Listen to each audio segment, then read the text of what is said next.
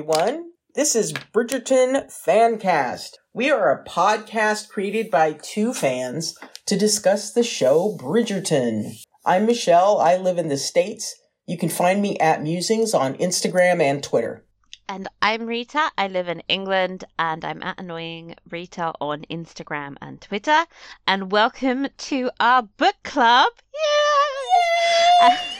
Just a heads up, the discussion we're going to be having is pretty in-depth, so this is your book spoiler warning. If you haven't read the novel, this is going to be kind of confusing, and we highly encourage you to do that, because why else are you here? So, without further ado, let's begin. The Viscount Who Loved Me by Julia Quinn was first published by Avon Books December 5th, 2000, just 11 months after The Duke and I. It was a #1 New York Times bestseller and a 2001 Rita Awards nomination in the long historical category and is widely considered to be the most popular book in the Bridgerton series and the reason it went from a planned trilogy to an 8-part series. Because the publishers saw some dollar signs. Some dollar signs. Okay, here's a brief overview. The book starts in April 1814, a year after The Duke and I, as the Sheffield sisters, so less satisfying than the Sharma sisters, I know, arrive in London for their first season. Kate learns about Anthony's reputation through Lady Whistledown and is certain that he is far too much of a capital R rake to court her little sister. Of course, they meet, immediately start bickering, and then slowly begin to fall for each other at Aubrey Hall, where the bee sting, remember that, causes them to be caught in a very compromising position. They're forced to become engaged and marry over the course of the rest of the book. They deal with their respective issues. Kate's trauma surrounding her mother's death when she was a child, and Anthony's certainty that he will die young. And because of said fears of death, Anthony pushes away all possibilities of marriage for love until he almost loses Kate in a carriage accident in the final chapter, where he apologizes and declares his feelings, and happy ending, kiss, kiss, kiss. Yay! Okay. Michelle, yes, I have been hyping this book up for so long. I was like, no book can possibly live up to what I have said, but did you like it? Did it live up to my crazy amount of hype? Yeah, it did. Yay! Yeah, it did. It was a really super enjoyable read, or listen as I listened to the audiobook. And, I found the story, familiar in the structure, but I found the way that Quinn wrote it was, really just super engaging. I love the banter and interaction between Kate and Anthony almost at the very moment that they met. It just kept getting better and better from there. So yeah, it definitely lived up to the hype. Yay! Mm-hmm. I love the banter. Like, one of the things I think Julia Quinn is amazing at is just infusing all of the dialogue with such wit, like spark, and it's like really engaging throughout. Yeah. That's what you want from a romance novel. Yeah, so absolutely. Did you feel more satisfied having spent some time with married Canthony? I still want more. Yeah. I'm a greedy cow. I can't help it. I kept finding myself saying, "Oh, I wish I'd seen this on screen." Yeah. Oh, I wish I'd seen this on screen. I loved the passion that they had for one another. The wedding night I thought was just top tier, incredible, so well written. I want more. I mean, for me, like, this is a personal preference. But I much prefer the conclusion of the story in the book. Oh, definitely. I think as little girls, we were sold like these fairy tales of courtship, and and then it all ends with a kiss, and they live happily ever after. Mm-hmm. And I think that's super dissatisfying, actually. Yeah. Because there's just way more nuance to personal relationships, and I think marriage is like super hard. And to me, it makes much more sense to have most of the major conflicts happen when you've decided to be together. It's like, how are you going to make it work? Yeah, and I think that there are folks that the couple is just madly in love with one another, and they rush off to the altar and all that kind of stuff, and it's after the honeymoon period has started to, I don't want to say cool, but wane. It's waning. You then begin to see some of those realities that you may not have noticed in the past because you had your rose-colored glasses on. In this one, you could see them really kind of struggling through and reaching resolution on a lot of the assumptions that they'd first begun carrying, and to see how that kind of naturally unfolds into a respect for one another, and then this love that grows from that. So it was lovely to see how that wound up happening, and it would have been great to have had a few more of those nuances in the TV show. Mm-hmm. But, obviously they didn't have time since they conflated the love triangle situation. I loved how it came together in the books. It wasn't this angst-ridden. I mean, there was angst, but the thing that was the thing that is driving the plot isn't the love triangle. It's also like these two people's self-discovery, and they're dealing with their trauma, and like how those two incidents of parental death affected them, and like sort of like building a life where they like slot their two traumas together.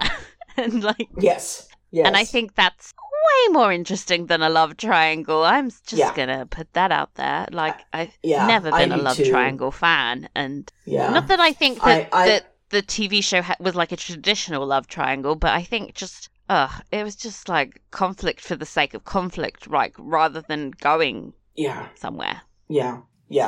And I get why they did it. I mean, you and I survived Poldark, so, love triangles galore. Love triangles all over the place. But, it's like, what do these shows wind up doing? And what is it that draws in most of the viewers? Drama. Sex and drama. And, Bridgerton 1 had both. Bridgerton 2 had much more drama. A lot less sex. than sex, but the sex was there eventually. But drama is the thing that drives sales. And so I get why they did what they did, and they made the decision to go with the love triangle trope. But, damn, I'm a sucker for a relationship developing through challenges and that kind of thing. And so, I would have been eating it up if they had stayed truer to the book. And I know we're going to talk a little bit more about this in just a little bit. I'll save the rest of my comments for when we get there. So thinking about the book on its own, why do you think it was such a hit? Because it kind of blew everyone by surprise. I think that Quinn really, really nailed the formula that needed to be in one of these books in order to make it successful. And I know we've spoken before about how, in some of the early romance novels, they are bickering on page 10, by page 50 or 55. They be fucking. And there is definitely a formula that goes along with a lot of these books. And especially, back in the day, Avon was one of the big pulp romance novel publishers that, would come out with these little tiny thin books that, you would gobble up in seconds. But I think she really hit on a formula. The way that she developed the characters of Anthony and Kate, I think had a lot to do with it.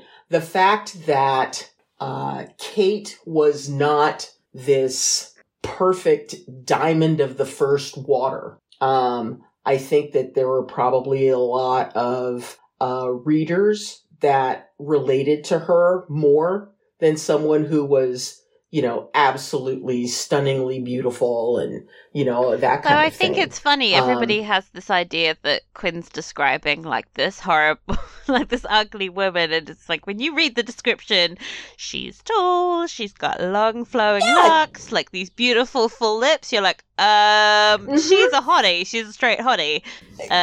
Exactly. But she is not what at the time was the favored the societal look, standard of beauty has been always shifting in ways that we can never live up to. It's horrific. Yeah. Exactly. And especially for those of us who are women of color. Oh, yeah. Because ain't no way in hell we look like any of the people that we wound up reading about in these books. I think that the character of Kate, she's smart, she is sassy, she is not afraid to speak her mind, and those are all qualities that I think are absolutely essential to being a woman in the whatever year you're in, and so I think that she was relatable, more relatable than maybe Daphne in the first book. And plus you have the enchanting bickering that turns into respect and love everyone's and favorite lust trope. And everything. Yeah. What I love about this take on enemies to lovers is that it feels very like slapstick. There's, Anthony keeps falling into rivers. What is that, like 3 times now? And there's that bit where Kate starts biting his leg under the table, and there's just like this element of it being kind of farcical and silly. It reminded me a lot of those like slapstick comedies you'd get in the 30s and 40s, with the buttoned up man and the like crazy woman, like maybe Bringing Up Baby, maybe. Yes. I was just gonna say Bringing Up Baby. No, gigantic cats roaming around. Thank God. Just a very short, fat corgi.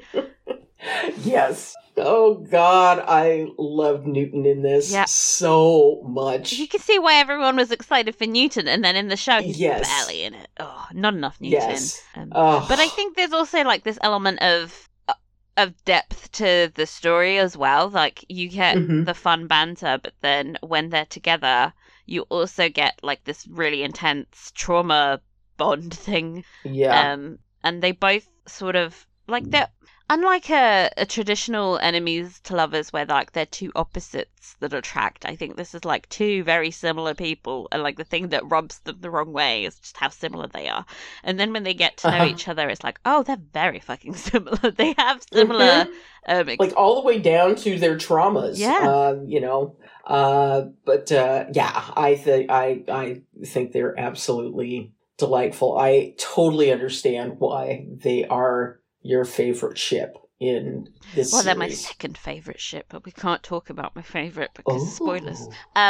Oh, okay. But like sort of Okay. very minorly below them. Like it's it's a very close call. So who was your favourite book characters? Because there's a lot of differences between how characters were in the show versus the books. Yeah. Well, leaving off Anthony and Kate, thinking about the way that they characterized Portia Featherington. Oh my god. Wow. One of my favourite lines from this book is completely missing from the show, and I was so disappointed as Portia when she finds them and she's like, he had his mouth on her boobies. Yes, her mouth on her boobies. Oh my god. But I think that aside from Anthony and Kate, I would have to say Colin for being just a little pill. God, the way and he winding, is down and winding to everybody fuck up with his brother is amazing. I know. I just loved him in this book.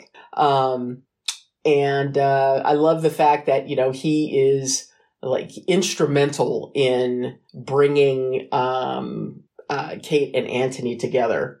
He's a little matchmaker in the series. He is. And it continues throughout the rest of the novels. He sets all of his siblings up. We love him for that. Oh, God.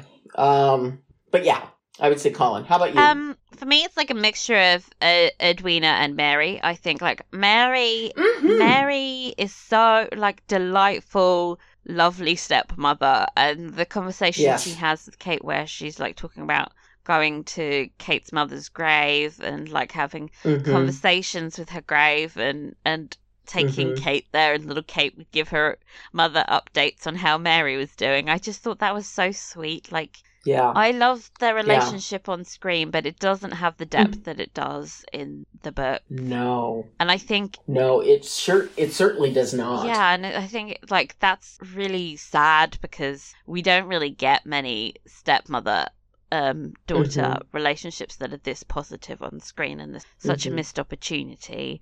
But I also love Edwina so much in the book. She is just such a little... She's constantly teasing everyone, and it's delightful. Yes. The way that she was like desperate to get in on that conversation about sex. She's like, I bought you some milk. Just gonna stick around. Nobody's gonna notice. Pay no attention to the person over on the chaise lounge over there. She's so cute, and nothing to see She here. feels like such a little sister, like. Yeah. And it's like, it's a pleasant time after the high drama of season 2. Just to, like, be back in the relative comfort of the book, where these two sisters are just friendly and supportive, and they love each other, and there's no complications. Nobody's going after a man. I think the search for drama in every relationship on this show has created this situation where there's like barely any positive female friendships. And, I respect Julia Quinn for like not going the obvious route with these two. It would have been so easy to make this into like a combative relationship, but she subverted those expectations, and these two sisters just love each other beyond all else. And it's it's delightful. I was like, can we have more Edwina making jokes, please? It's fun. Yes. She's such a clever character. And I loved, how Mary was very clear and straightforward with Kate when it came to talking with her about what the marital expectations were. It made me go, Violet, take some notes.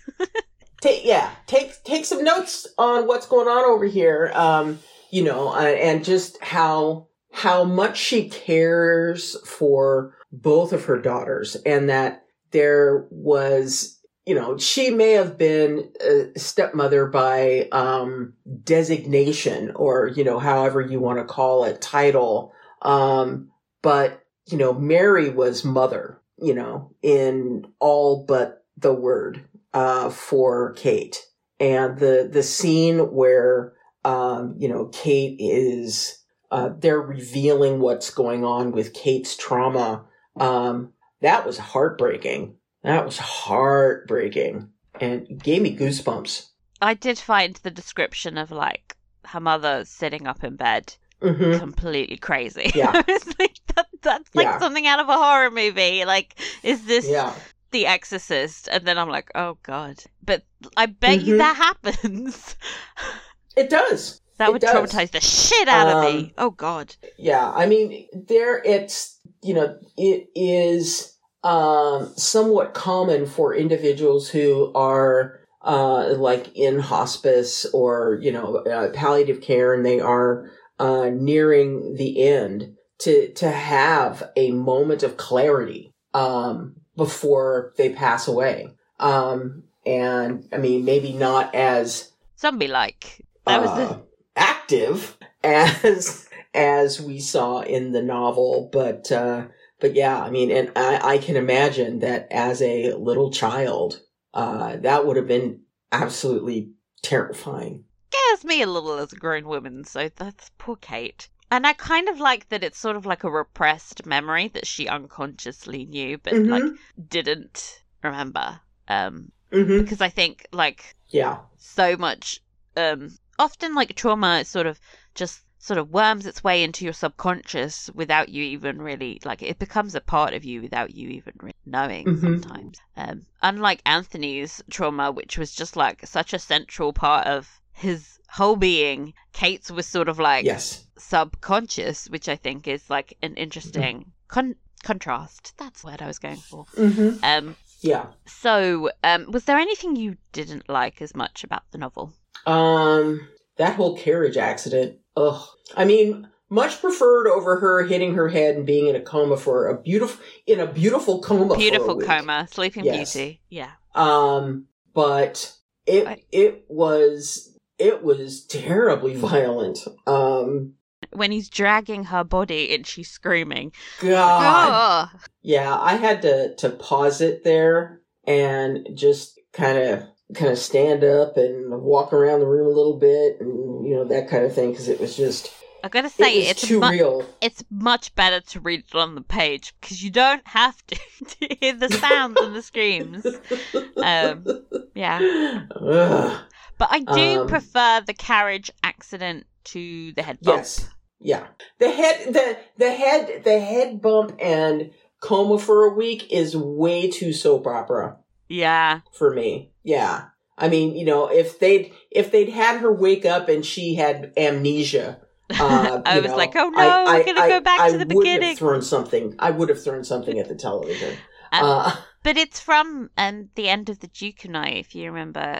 He goes looking for Daphne and she's riding and she falls off the horse and blah, blah, blah. So they basically swapped out the whole ending from the Duke and I and gave it to Kate and Anthony. But it wasn't a good ending in that book, and it's not a good ending in the show. No. It's just really disappointing. How about you? I think for me, Violet is a bit of an afterthought in the narrative of the book, and I prefer the way the show stunted her grief as part of Anthony's issues. Yes, I agree with you. Other than that, I don't really think there's anything else. I mean, it was an absolute delight to read. But I did notice that, it's like Anthony reflects on, what his mother must have gone through, after his father's death, as he's, coming to terms with his own situation and his love for Kate. It's the first time he's really giving it any thought. And, you're right. The show, and I really appreciate this about the show, really nailed the grief that Violet experienced and what it feels like to grieve for someone you love that much. So yeah, but I know we talked about that in the podcast earlier. You got enough hours on that. Favorite scenes? God, so many. All of the scenes with Kate. Yeah, all of them. I loved the bee sting scene. Iconic, right? Yes. I think I tried to explain to you, like, the tone is so different. It's like it goes from like high drama to farce in under a second, and you're like, wait, what? Oh God, that was awesome. I think the scene where she winds up in his library under the desk while Anthony is in there wooing the opera singer. Oh yeah, that was hilarious. I love that scene. That was hilarious. Did you notice her name? Yes, I did. Was it like, this is the character that they built an entire season around? Mm-hmm. I wanted to weep. Also, how much better is she as a character in the book? Like, she's just like, oh yeah, hey, absolutely. You're not down to fuck. Okay, bye. All right, see ya. See ya. Fun times. Pall Mall. Yes. Oh. Pall Mall. Oh. I also love the aftermath of Pall Mall where they're like tidying up, and then yes, they're walking back into the house, and like he just looks at her and he's like, "I'm so happy, I like her." Yes. Where they just start laughing for no reason. I was like, "Oh, this is so sweet. I want more of this. Why can't we live in this world where they're just happy and together?" Yeah, it was the same kind of feeling that we had in the show where the two of them waded into the bog and then eventually fall over in it. Yeah. So cute. And they look at each other and they just start giggling. It's just all of the squishy feelings. It's the squishy goodness. Really terrific book. I might think one of my favorite scenes is the library scene where Anthony comforts Kate during her panic attack. Like, yes. I so wish that storyline had made it into the show. And yes. Kate and Anthony's like, that's so moving in the way that he just sort of unconsciously starts calling her Kate. Like, it moves me to new levels. Mm-hmm. And I also loved Anthony escorting Penelope into dinner and Kate just being like, heart eyes emoji, my hero. Yes. She just suddenly realizes that there's more to him than she had previously. Than meets the eye. Mm-hmm. There's also that bit where she's like, she looks at him and she's, oh my God, you're nice. And he's like, yes. Don't tell anyone. I have a reputation. Yeah. I think one thing I really loved, like, I didn't really think about it until after I'd seen season 2, was just how much more Kate interacts with the rest of the Bridgertons in this book. Like, she has scenes with Colin and Eloise, and even with Violet. Mm-hmm. Oh my God, what I would give for a Kate and Violet scene. Oh, I know, right? It just establishes her in the role of Viscountess more, and like she has a relationship with the family that she's joining. And then conversely, you get that scene where Edwina jokes with Anthony about how she always wanted a brother. Like, that just makes me really happy, because I think like family is so important to these characters, and like an important element of seeing how they interact with each other's families. Like with the show, I'm forever going to be traumatized by the fact that he nearly married Edwina. Like, I'm like, that's always there. That's always gonna be in the background of his interactions with her. It's weird. It's highly weird, and like we're never gonna get like a normal bantery relationship between those two. Yeah, it's gonna take a long time for them to get to a point where they're going to be at ease with one another. But I was just thinking, the scene in the library where he is calming Kate and comforting Kate. I can't imagine how distressed you must have been to not see that on screen. I didn't. I expected it. It's that's the harsh reality of. I was like, well, the first thing they're going to do is get rid of that storyline because they had done such little work with Simon's in season 1. All of his trauma. I was just like, well, Anthony's trauma is so integral to the whole plot, and I think Kate's is more like a fun sprinkle on top, and they just So it was distressing, but not unexpected. Sort of like a lot of things on this show. Yeah. Favorite quotes. And this is why I was like scrabbling around trying to find my print copy. We just moved, and so it's somewhere in this house, so that I would be able to pull up a quote or two. But I got nothing, man. What are some of yours? Because I know that you probably have a list with a capital L. I just picked one, but really, off the top of my head, I can think of a few. My favorite one is when he says, like, your mean streak is one of the things I like best about you to her, and she's like, goodness, I should hate to know what you like least. It's just so cute. So like they had so many, and I love actually the whole speech he gives when they're having sex, where he's like, I will say this only once. I find the fact that he's only saying it once hilarious. Like, babes, you can repeat this. Like that, I can't read that whole thing out. Like, it's like 2 pages long, but that speech he gives is incredible. Just absolutely top notch. And I love that he gives a whole speech like on the verge of climax. He's like, no, we're gonna stop and discuss this. It's like, Anthony, man, you got some stamina and control, right? Brother. The self-control there, like a lot of I think like a lot of romance novels of the past would have been like, no, he just kept going. Yeah. Like, no, Anthony's going to stop and have a bit of a dissertation. Oh my God.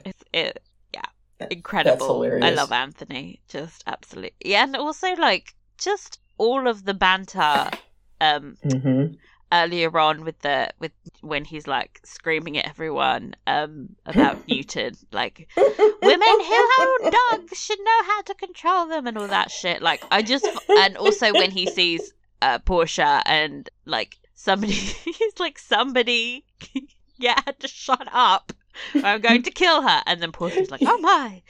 Just anytime Anthony screams hysterically is like such a mood, because as a hyperbolic my God, Portuguese lady, I relate. It seems like every other moment he's like wishing that he'd had a pistol so that he could shoot one of his brothers. Yeah. Usually Colin. Isn't it funny how like in the books Colin is like such a huge pardon me such a huge figure, and then he's just a non-entity in Anthony's life in the show. It's so annoying. Anyway, now here's with the section. I was gonna do a whole list of things they changed for the show, because readers, listeners, that's what I did for our first book club. But right, God, everything was different. So, like, do you want to be here all year? Like, it would have been a shorter list to come up with things that were the same. Yes, and not even the names were the same. I was going to say their first names were the same. Not even that. Okay. Well, I mean, if we're not looking at like the full name, if we're looking at like the shortening, the shorter names, then yes, I mean they are the very, same. Very specific. That's pretty much it. Yeah. It's in London, brief. And it also goes out to the country. Ooh. To Aubrey Hall. Okay. Real talk. Here's the thing I noticed. You know, in the book, they say that Aubrey Hall's in Kent. I assume that's the same in the book. And they're all like, oh, Marina lives nearby. You can go visit her. Marina in season 1 said she was from Somerset. And I would assume that that's where the Cranes were from, because why would they go into church together otherwise? Weird. They had to plot be holes fairly on plot close. holes on plot holes. It's just like a plot hole sandwich with layers. Oh gosh. But let's see. As far as the most surprising change that we saw between book and show, well, I mean, the big one is the whole love triangle thing. We can't get away from that because it, like, fundamentally caused the show to have to basically kind of rejigger itself into, down another path. We've talked about how, some of the storylines that were in the book, wound up being, 86 because of the love triangle and all of that. So I don't know if I would say it was surprising. I mean, I did warn you, yeah, you did constantly. Yeah, you did. This wasn't like this book. Yeah, just me. The whole season, I was just complaining, and I apologize for that. But it is what it is. Well, I mean, and I think here's the thing about this show and the books. I honest to God, I don't know why I couldn't have this same mindset when it came to Poldark. We've had a real shift in perspective since Poldark. Yeah. I think that both adaptations work. I mean, the book and the adaptation, I think they work. They both work as entertaining. Obviously, I loved the show, and just because I've read the book doesn't make me go, well, the show sucks. It genuinely doesn't suck. Just, I have nitpicks because there were missed opportunities. But it's not enough to rob me of the enjoyment I felt in season 2. And we won't go into kind of how that didn't quite work out for Poldark. For Poldark. I don't know what was wrong with us when we were watching Poldark, but we could not remove ourselves from the book. Canon is canon. But so yeah, as far as surprising changes, not a surprise, but the change. How about you? Anything? Well, you'd already read the book. I'd already read the book, so yeah. So... But like I said, I expected some of the changes that they made. Because I can be kind of ruthless in my assessment of how to streamline narratives. Yeah. And I saw that coming, and to be honest, they removed her trauma, but they did end up replacing it with this very interesting change in dynamic between the sisters, and I still really appreciated that storyline, and I think, it's good in a different way. Yeah. I think that I probably would have been okay. It ain't no probably about it. If they had cut to the Kate and Anthony getting together sooner, not getting in front of the freaking altar and having the revelation that, oh my God, Anthony's staring at my sister more than me. If they'd done that sooner, I think I would have been happier. But again, drama. Yeah. Drama. I just think that the end of the episode before the wedding would have been a great opportunity to knock this whole engagement in the bud. And they were like, no, we're still careening down this path. Because we need to have this great big giant goofy thing. Yeah. It's like, no, you don't. You really, really don't. I guess the biggest thing that changed was the Sheffield / Sharma dynamic. All three people's relationships changed. How did you feel about that adaptation onto the screen? Well, I think, we've talked about, how, in the book, there's an absolute closeness between the three Sheffields. And I think that the way that it wound up manifesting itself in the show with Kate kind of taking over the running of the family while Mary was, grief-stricken. Just where was she? I don't know what she was doing. And assuming the parenting role of her sister, we saw that in the book. Kate was protective of Edwina, but it wasn't to the same level, I think. Yeah, book Kate wouldn't have been like, please marry my sister, Anthony. Do it immediately. Yeah. Please, I'm begging you. Mm-hmm. So, I think that while we lost the trauma storyline, we gained the drama storyline that existed, between the three Sharmas. And that's unfortunate. I mean, we had, Kate finally getting the words that she needed from Mary about how she never saw Kate as a stepdaughter, that she was always a daughter. We know that is how Mary Sheffield has always seen Kate.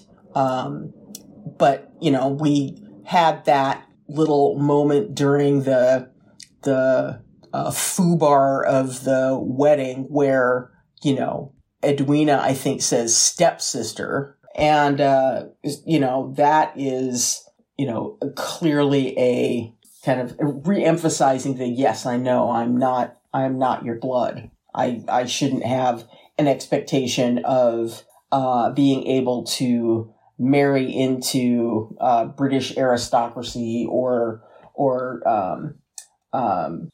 marry into the ton because, I am not one of you. What did you think about them changing that from the novel? Because I felt like they changed it and that they didn't really address it, because in the novel, Mary has a first marriage to a man of lower status and then marries Kate's father, who is a gentleman. And Kate is a gentleman's daughter and she is of the right. Well, she's not aristocracy, but she is gentility. So, she's good enough. Yes, she is one of the poorer members of the gentry. But still rolling in money. She was exactly. She's still a gentleman's daughter. I don't know how to feel about it. I liked the fact that they were doing the season their way. In the book or in the show, they have Lady Danbury. They have Lady Danbury, who is their patron, their whatever the word is, which just flew out of my head. But that they are under her protection, for the season, and as a result, they're arriving, to parties and things like that in Danbury's very fancy carriage, and and they have all of these amazing gowns and all of that kind of stuff.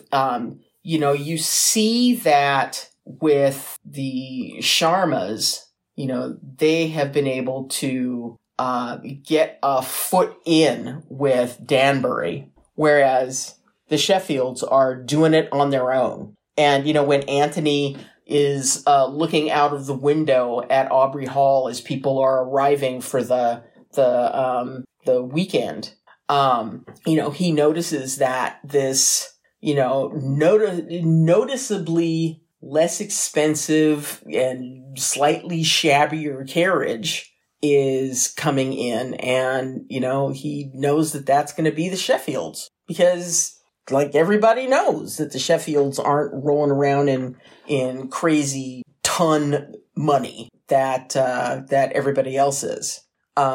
So, it's something that is apparent. If he's noticing it, damn well everybody else is. Portia is. And Cressida.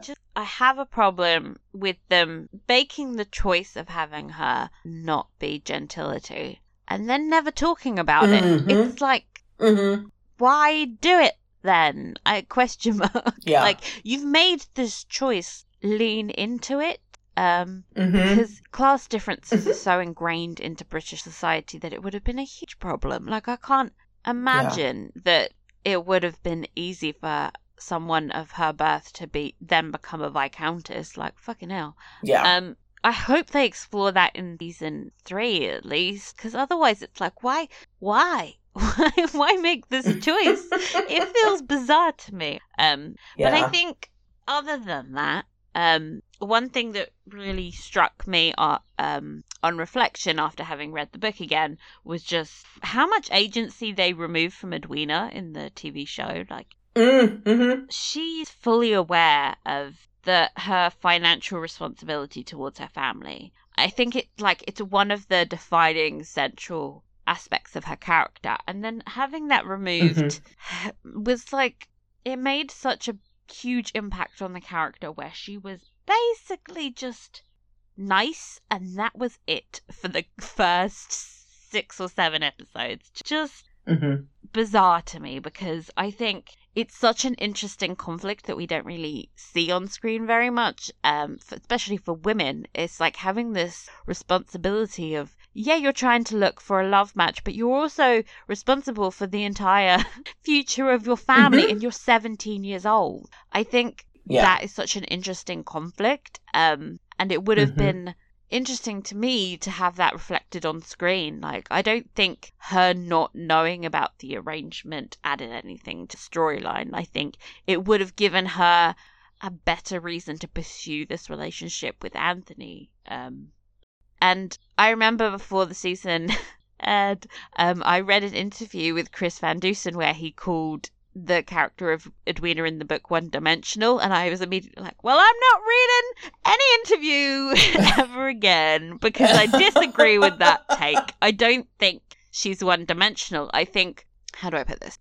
She's a minor character, obviously. She's not incredibly important to the overall storyline, but one of the strengths of Julia Quinn's writing is that she manages to make even the most tiny character appearance, like Lady Danbury at the end, like she infuses she writes 3-dimensional minor characters. Like, she puts great thought into Edwina's conflicts and her aspirations and how she fits into the family, and I felt like she was fully formed in the book in a way that she isn't in the show. So, like, agreed. Having read that interview, I just want to side-eye Chris Van Dusen a little. Like, just because she's in more dramatic situations and it is more important in the storyline doesn't necessarily make her more a well-rounded character. It's like, you have to give your characters more than just drama. Yeah, exactly. And I still remember, seeing, episodes and how, Edwina was just totally wrapped up with being the Viscountess. Oh. I will be your Viscountess. Wow, really? Did you just say that? That line lives rent-free in our heads. I think it's just the way Sharitha Chandran pronounces Viscountess. It's Viscountess! Viscountess! And, like, in the real world, we call it a Viscountess. Like, calm down. Oh, it's funny. So Lord. Were there aspects of this you preferred in the show? I mean, other than the whole Violet isn't a non-entity thing. Yeah. I think we have the opportunity to see Edmund alive for a brief shining moment. I mean, he's killing something while he's on screen, so, like, side-eye.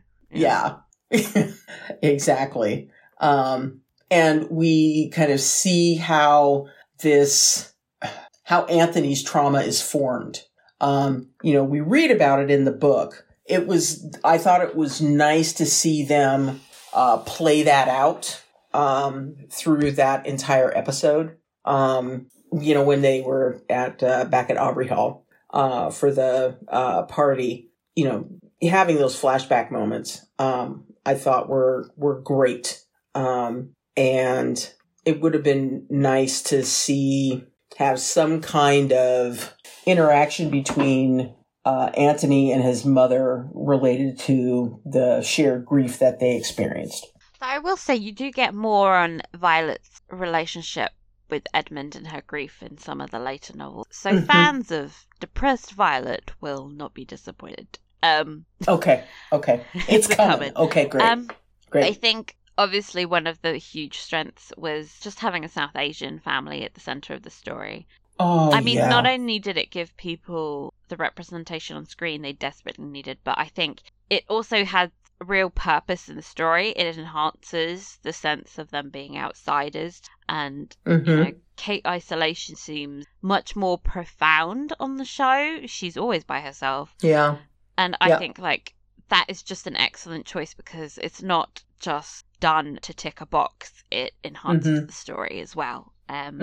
Which is what you want. And that's a really great observation, Rita. I try. I also have one thing that's always bugged me about the book is Kate's just antipathy and just anger. She's very angry at Anthony, and based on her reading one Lady Whistledown column. Seriously. It's so dumb. So dumb. I've always been she's irrational. What the fuck's wrong with her? So I much prefer the show having her actually witness him being a dick and then being you're a dick, because that's based on an observable fact. In the book, he's actually quite pleasant with her and she's stomping on his foot, and it's yes, when she gets mad that he says something like, oh, you're just as beautiful as your sister, and she becomes furious. I'm yes, she's trying to be nice, can you calm down? She's I'm furious. I just think Kate's reason for disliking him is so much better in the show. So much better. Absolutely. And then there's also the inclusion of Lady Danbury, which I think is fun. I mean, it's to the detriment of her relationship with Mary, which is less fun. But I just like Lady Danbury's fresh and fierce, and we love it. We adore, we stand Lady Danbury. And I loved the scenes between she and Kate. I honestly can't say I would want to get rid of any of them. I mean, I just love watching the two actresses work off each other. Are there any scenes you wish had stayed in the show? I wish we'd had the scene where Newton goes off in the park and they wind up in the Serpentine. I understand we wound up getting that. Kind of. It's so weird. You don't even know Newton's at that. I know. That thing, and then it's why is Newton there? Why is he next to the wall? Why? What? Oh, okay. Thank you for your service, Newton. You have become something for them to trip over. Okay. But that would have been a lot of fun to see that happen. I'm trying to come up with an answer that's not just, please give me Kate's storm phobia back, please. Oh, yeah. God, she would have acted the shit out of that. She was in, that one scene where she was flinching at the... I was this is incredible. Maybe they're giving me the phobia storyline, and I was wrong to doubt them. It's again! And no. I was I was wrong. No, I'm right. Okay. Just can I say one thing? It's absolute bullshit that they would spend so much time on Anthony's issues and then just completely remove Kate's trauma. It's just why is the female lead's storyline less important than the male? Can we just have some equity here? It's because we had to have a lovely love triangle. It took up all the airtime. It's annoying. I love a good moment where people are in their night clothes when they're not supposed to be and they're meeting in the dark. This is why I love Jane Eyre so much. I'm like, ooh, scandalous. Yes. Just like they could have just made the little library scene that we did have a bit longer. That would have been nice. I just want to spend some time with them feeling cozy in the store. Yes. That would have. Yeah. I've mentioned so many other scenes I enjoyed. Just all of those. I also think like Colin introducing them is an aspect that yes. is just so fun. And I think like they're not showing Colin being fun. It's like he's so serious and he loves fucking with people, and it's one of the most delightful things about him. It made me a Colin stan, and like, and there's just like this sense that his brothers are frightened of him in the show, and like in the books, it's like they're just like, yeah, he's scary, but we're gonna fuck with him. Exactly. And I love that for everyone. Yeah. Okay. Anything you think just didn't translate onto screen in the end? I think we kind of talked a little bit around a number of things. The fact that we did lose Kate's trauma. But I mean, that's more like the absence of things. Was there anything that they did adapt but you thought was done badly? I see. For me, I think it might be everything surrounding the mortality aspect. Because in the show, they're definitely like, oh, he's scared of bees. And that's it. And I think...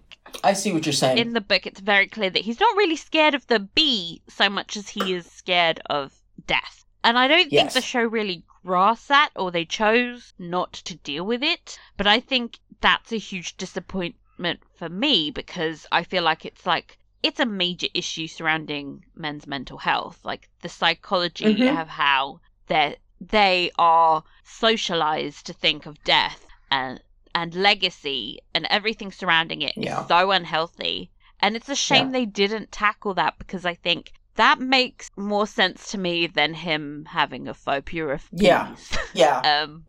No, I get what you're saying. I get what you're saying now. And, I would agree with you. I think that, the way that in the book, he keeps repeating, a man can't be brought down by a bee, a bee is too small, to do something like that. It boggles the mind that that's what would happen. And, the fact that, Anthony gets, wrapped around the thought that, he is not going to live past the same age of his father. And it's not even that, it's going to be a bee sting that kills him. It's a matter of he's not going to live past, his father's age.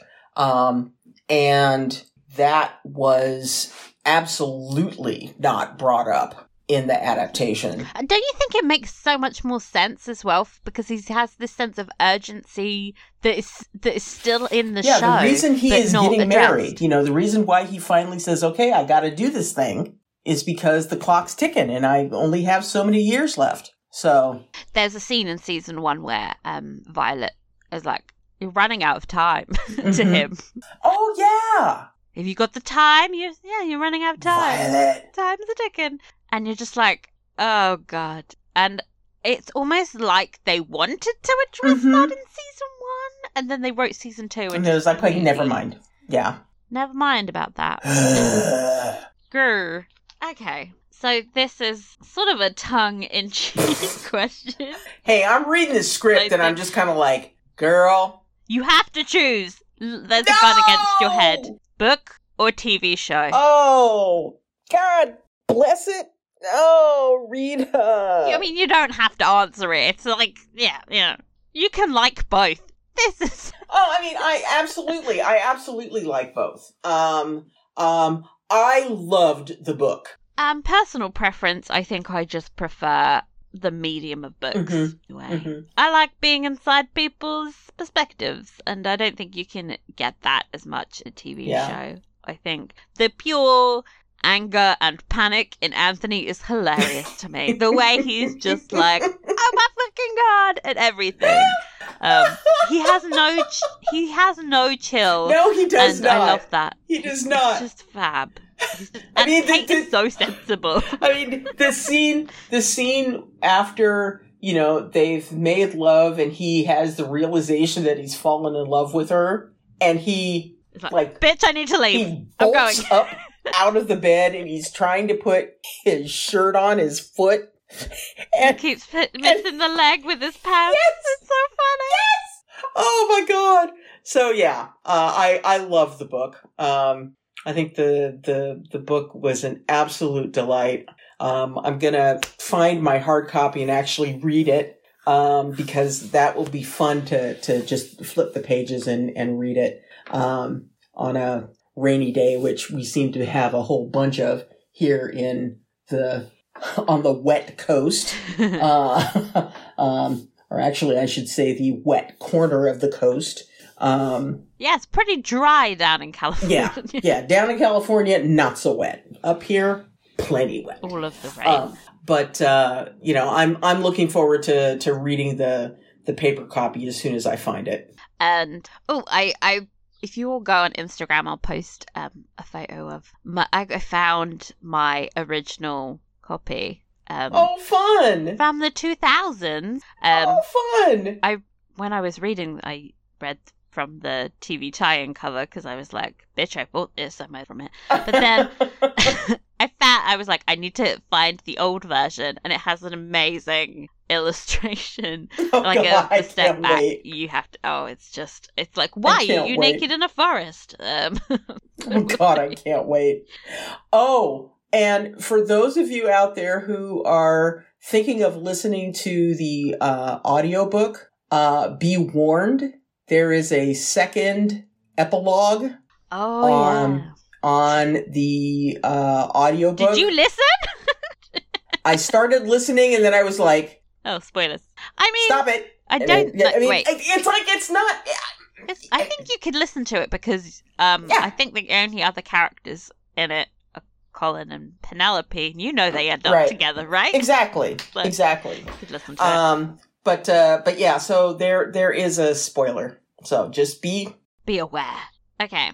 Inbox time. Let's see. Hey ladies, formerly pregnant Amy here. Congratulations. Well done. Yes. I actually got to hear my email read out while I was in the hospital after having my bebe, Moira Roy's voice, which was lovely. Anyway, Bridgerton. It was great to be able to go back and reread The Viscount Who Loved Me audiobook. Unfortunately, newborns don't leave time to sit down and read. I understand. And compare book and show Anthony. For Kate, I wish show Kate got some flashbacks like Anthony, maybe to her relationship with her father or the death of her mother. I love the way book Kate and Anthony both have residual trauma of parental loss, which gives them an understanding of each other. I know this happens in the series too, but I think the book gives us a greater insight into how Kate's loss of both her parents at different times in her life affected her. For Anthony, I prefer show Anthony's reasoning for not wanting love in his marriage. I think seeing how his father's death affected his mother and his own relationship with her was more effective than his obsession with death and being convinced he would die young. Anthony as a couple. For me, the book has the slightly better arc, as there is no love triangle and we get more of them together. But the show was that, holy shit, this is hot sexual tension between Jonathan and Simone that surpasses the book for me. Thanks again for keeping me sane in those last weeks of pregnancy and the exhaustion of early motherhood. Amy, P.S. I had a boy, so unfortunately Rita was not a name option. Let's see. P.P.S. I did not know that Nigel Burbrook was also Kieran from Dairy Girls. They look so different on the two shows. And that the actor is from my home county in Ireland. Yeah. Yeah. Nice! Everyone watch Derry Girls. It's delightful. And I loved Kieran, which made me very uncomfortable when I realised who he was. Our next email said, "Hi, Rita and Michelle. I've read this book 4 times and I love it. I don't picture the show when I read or reread the books. They are different in my eyes, but entertaining nonetheless. I have seen many comments on social media about readers being put off by book Kate's low self-esteem being tied to her perceived as being not as pretty as Edwina. Wondering as to your thoughts on that. I actually found it relatable as low self-esteem sufferer, tied also to perceived lack of not being physically good enough. I know it's not a message that we want to send to women about physical appearance, but it does exist, and I liked how it made a part of Kate's story. It doesn't take away from her being quick, funny, and often times self-confident, particularly in her efforts to interfere with Anthony of Edwina. In fact, it was Kate's non-physical attributes that make her so attractive to Anthony. Her competitiveness, her devotion to her family, and her wit. Maybe the frustration with her low self-esteem is because it's very different from the way Kate appears on the show, but TV Kate has low self-esteem, just for a different reason. Feeling unworthy of love because of her place or lack thereof in her family. A few other observations. Colin gets Kate from the start. He's much smarter in the books than he's been through season 2 in the book. Almost immediately he recognises she's the female version of Anthony, and it's quite funny how he brings them together at the ball. Book betrothal ring sounds much prettier from its description than the one they use in the show. And apparently there were many Bridgerton heirloom rings, which they should have worked into the show so that Kate and Edwina didn't end up with the same ring. I get it was Violet's ring, but that ring is tired from all the appearances it made by episode 8.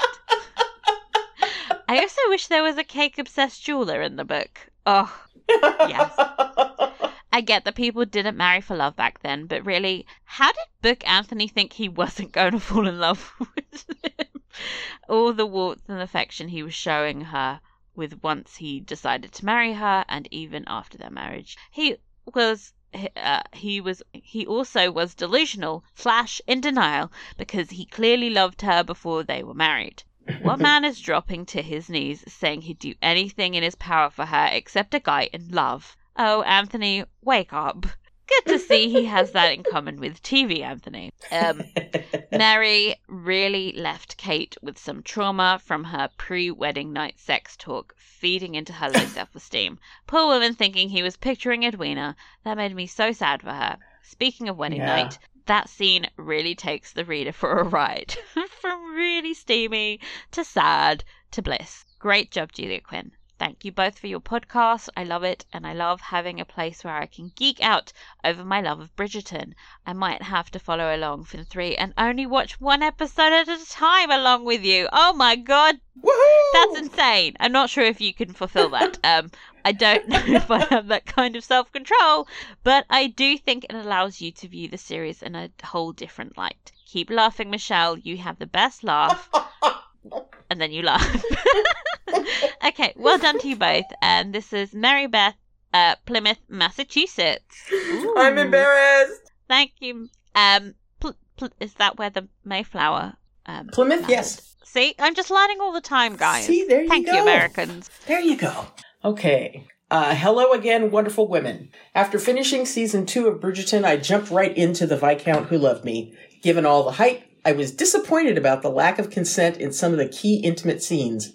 I know bodice rippers are meant to be sexy fun times, but we have to look critically at these scenes given the context of our current culture that still struggles massively with consent. Trigger warning, rape, assault. When it comes to erotic books, I get that some people find forceful, non-consensual sex acts to be a turn-on. I don't want to kink shame anyone who is turned on by the scenes in this book. I'd be lying if I didn't enjoy them to an extent. But we have to agree that without consent, such acts are problematic at best and rape assault at worst.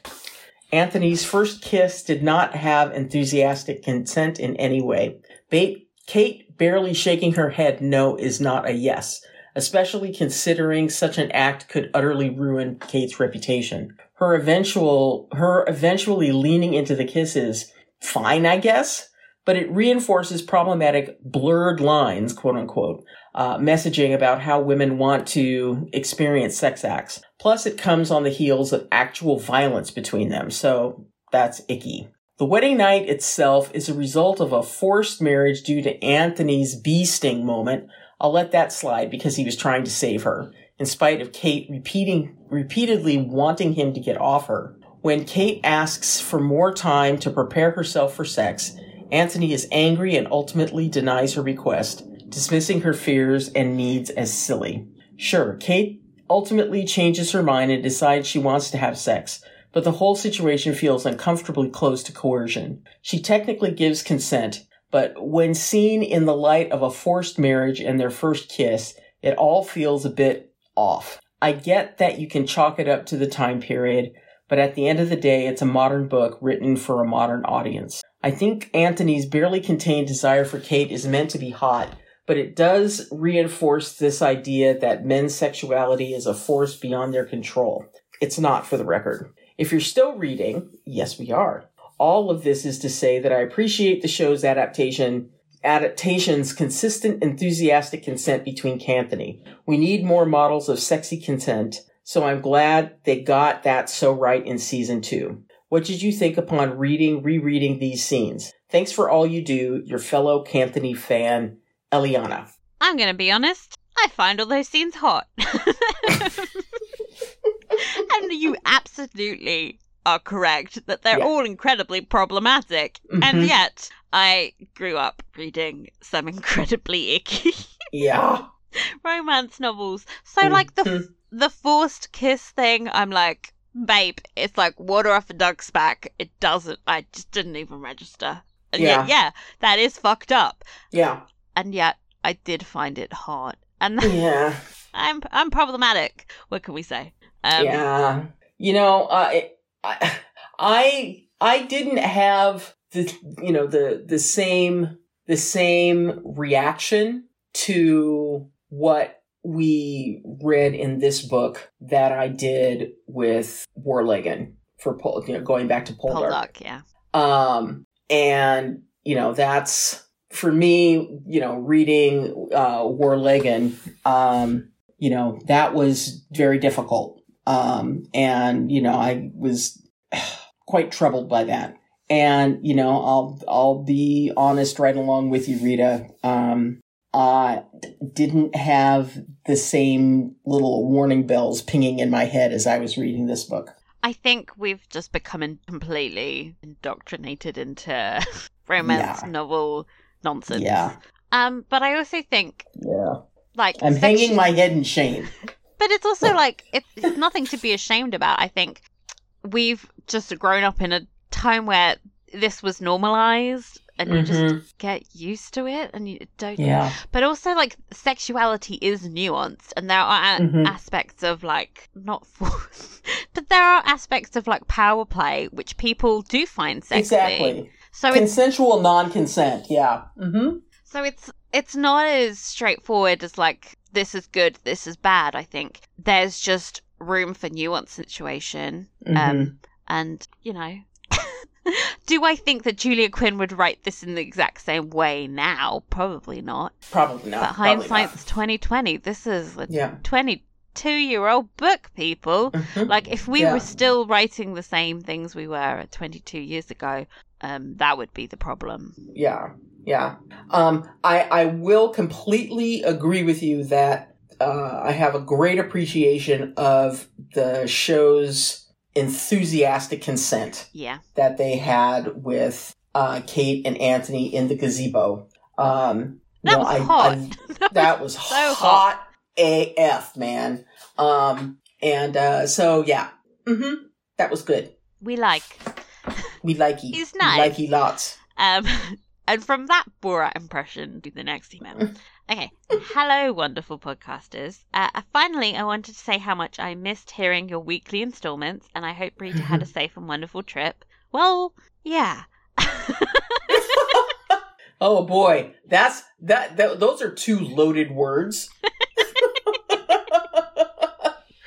I I witnessed a car crash, but we'll talk about that later. Oh, dear. I recently reread The Viscount Who Loved Me, and I have some thoughts, and I have feelings.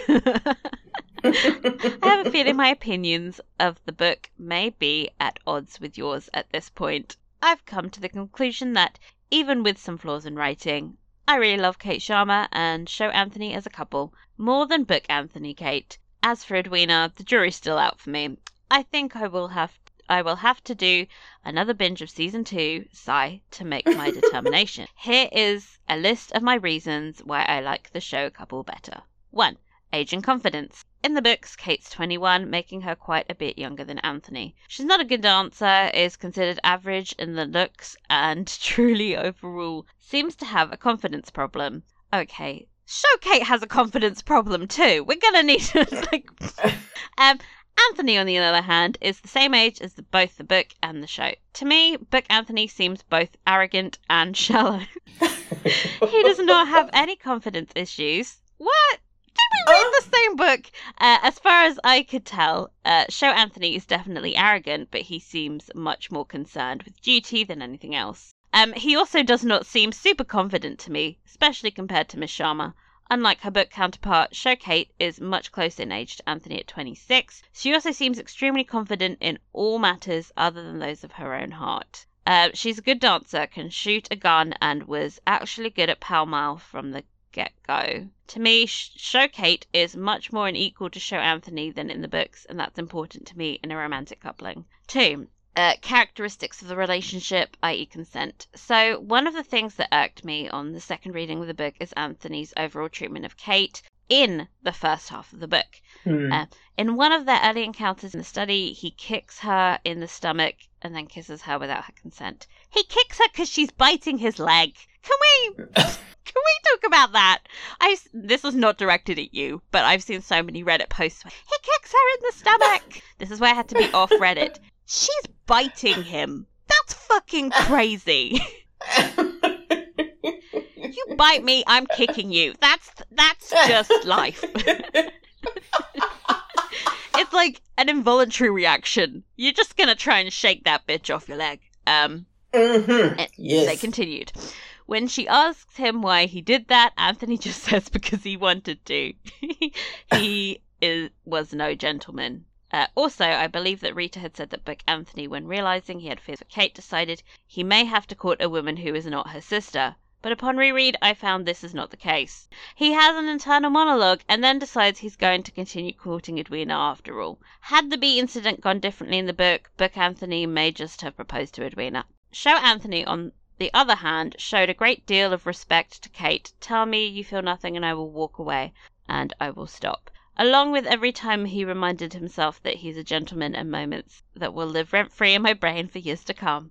It shows Anthony had kissed Show Kate. I do not believe he would have continued his courtship of Edwina. I think where the show failed us a bit when it comes to Anthony is the dragging out of the triangle.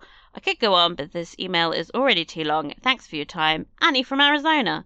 Thanks, Annie. Annie, I fundamentally disagree with you in absolutely everything. Oh! Now, come. Book Anthony is a sweetheart with just as many issues as Show Anthony. How dare you drag my son this way?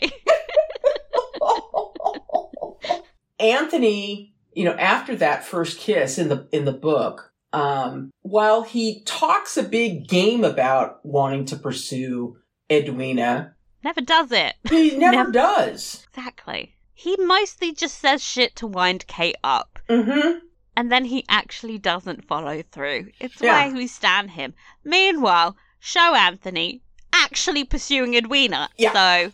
So, crazy pants. Anyway. Why am I having them fight to the death? Which version of Anthony is better? It's the same person. Okay. Dearest podcasters, a Julia Quinn book is like brain comfort food.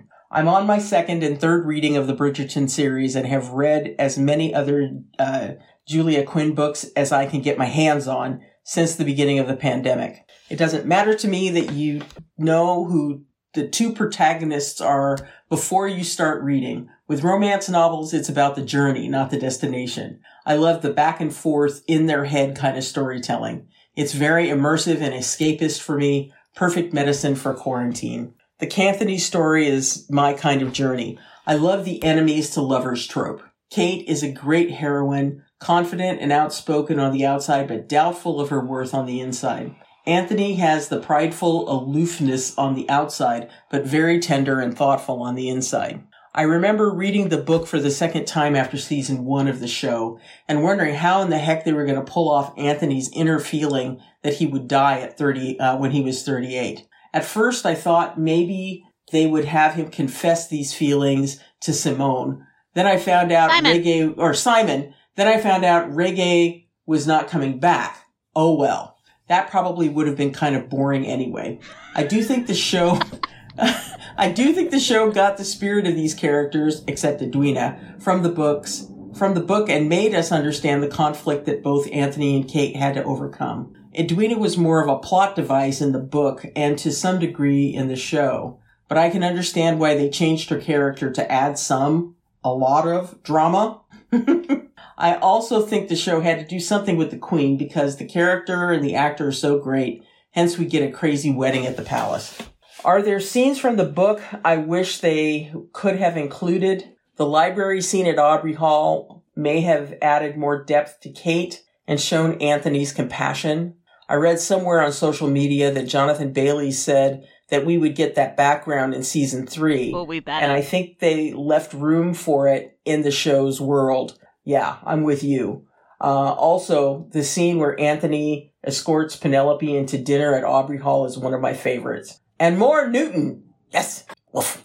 I've decided to think of the show as a variation of the book instead of an adaptation. I have read my share of books with the subtitle, A Pride and Prejudice Variation. Great characters can live many parallel lives and still be essentially the same. My dream is that the Bridgerton series becomes the Bridgerton universe, and we get as many seasons and spin-offs as the Marvel universe has movies.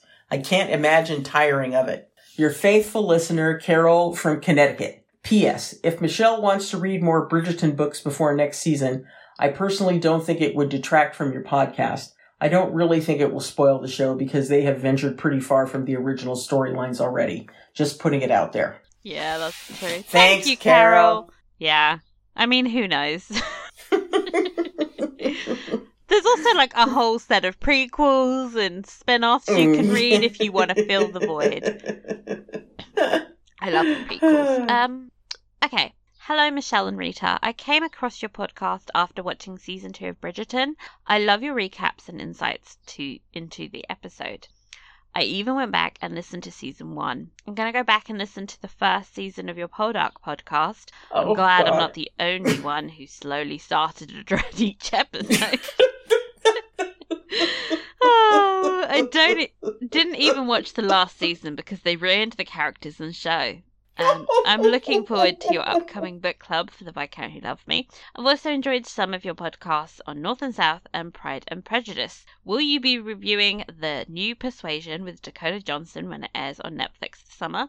Also, yes. Would you two be interested in doing a podcast of The Gilded Age on HBO? Thanks for your lovely podcast. It's Janelle from, is that Montana?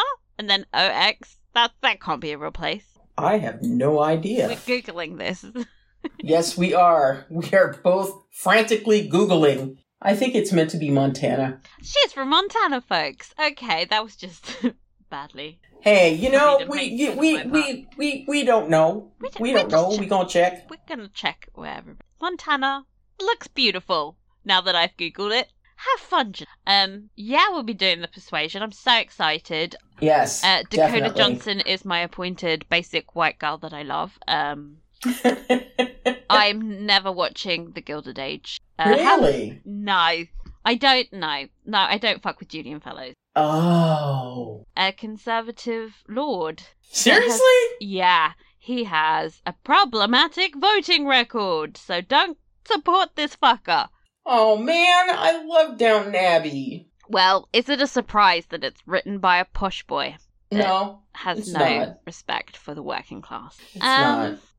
But, enjoy yourselves. Watch The Gilded Age. Apparently it's like the most expensive production ever.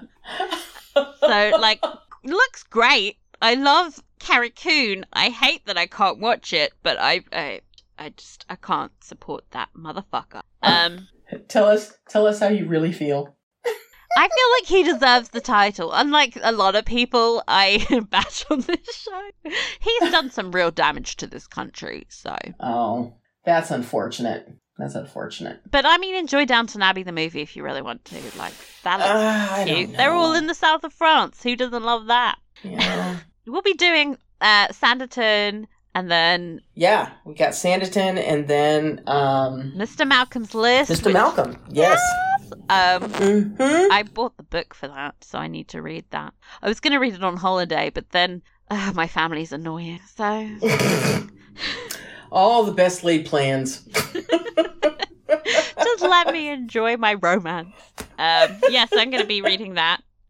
Also, if you all follow us on Instagram, I'm sharing period dramas that feature LGBTQ plus main characters, not just side characters, for everyone to enjoy during Pride Month, because I know we were both disappointed with the show's lack of queer characters this season, like Gagny. Yeah. So I'm just like, hey, there are alternatives, and some of them are better than this. So yes, enjoy. Yes, and yes.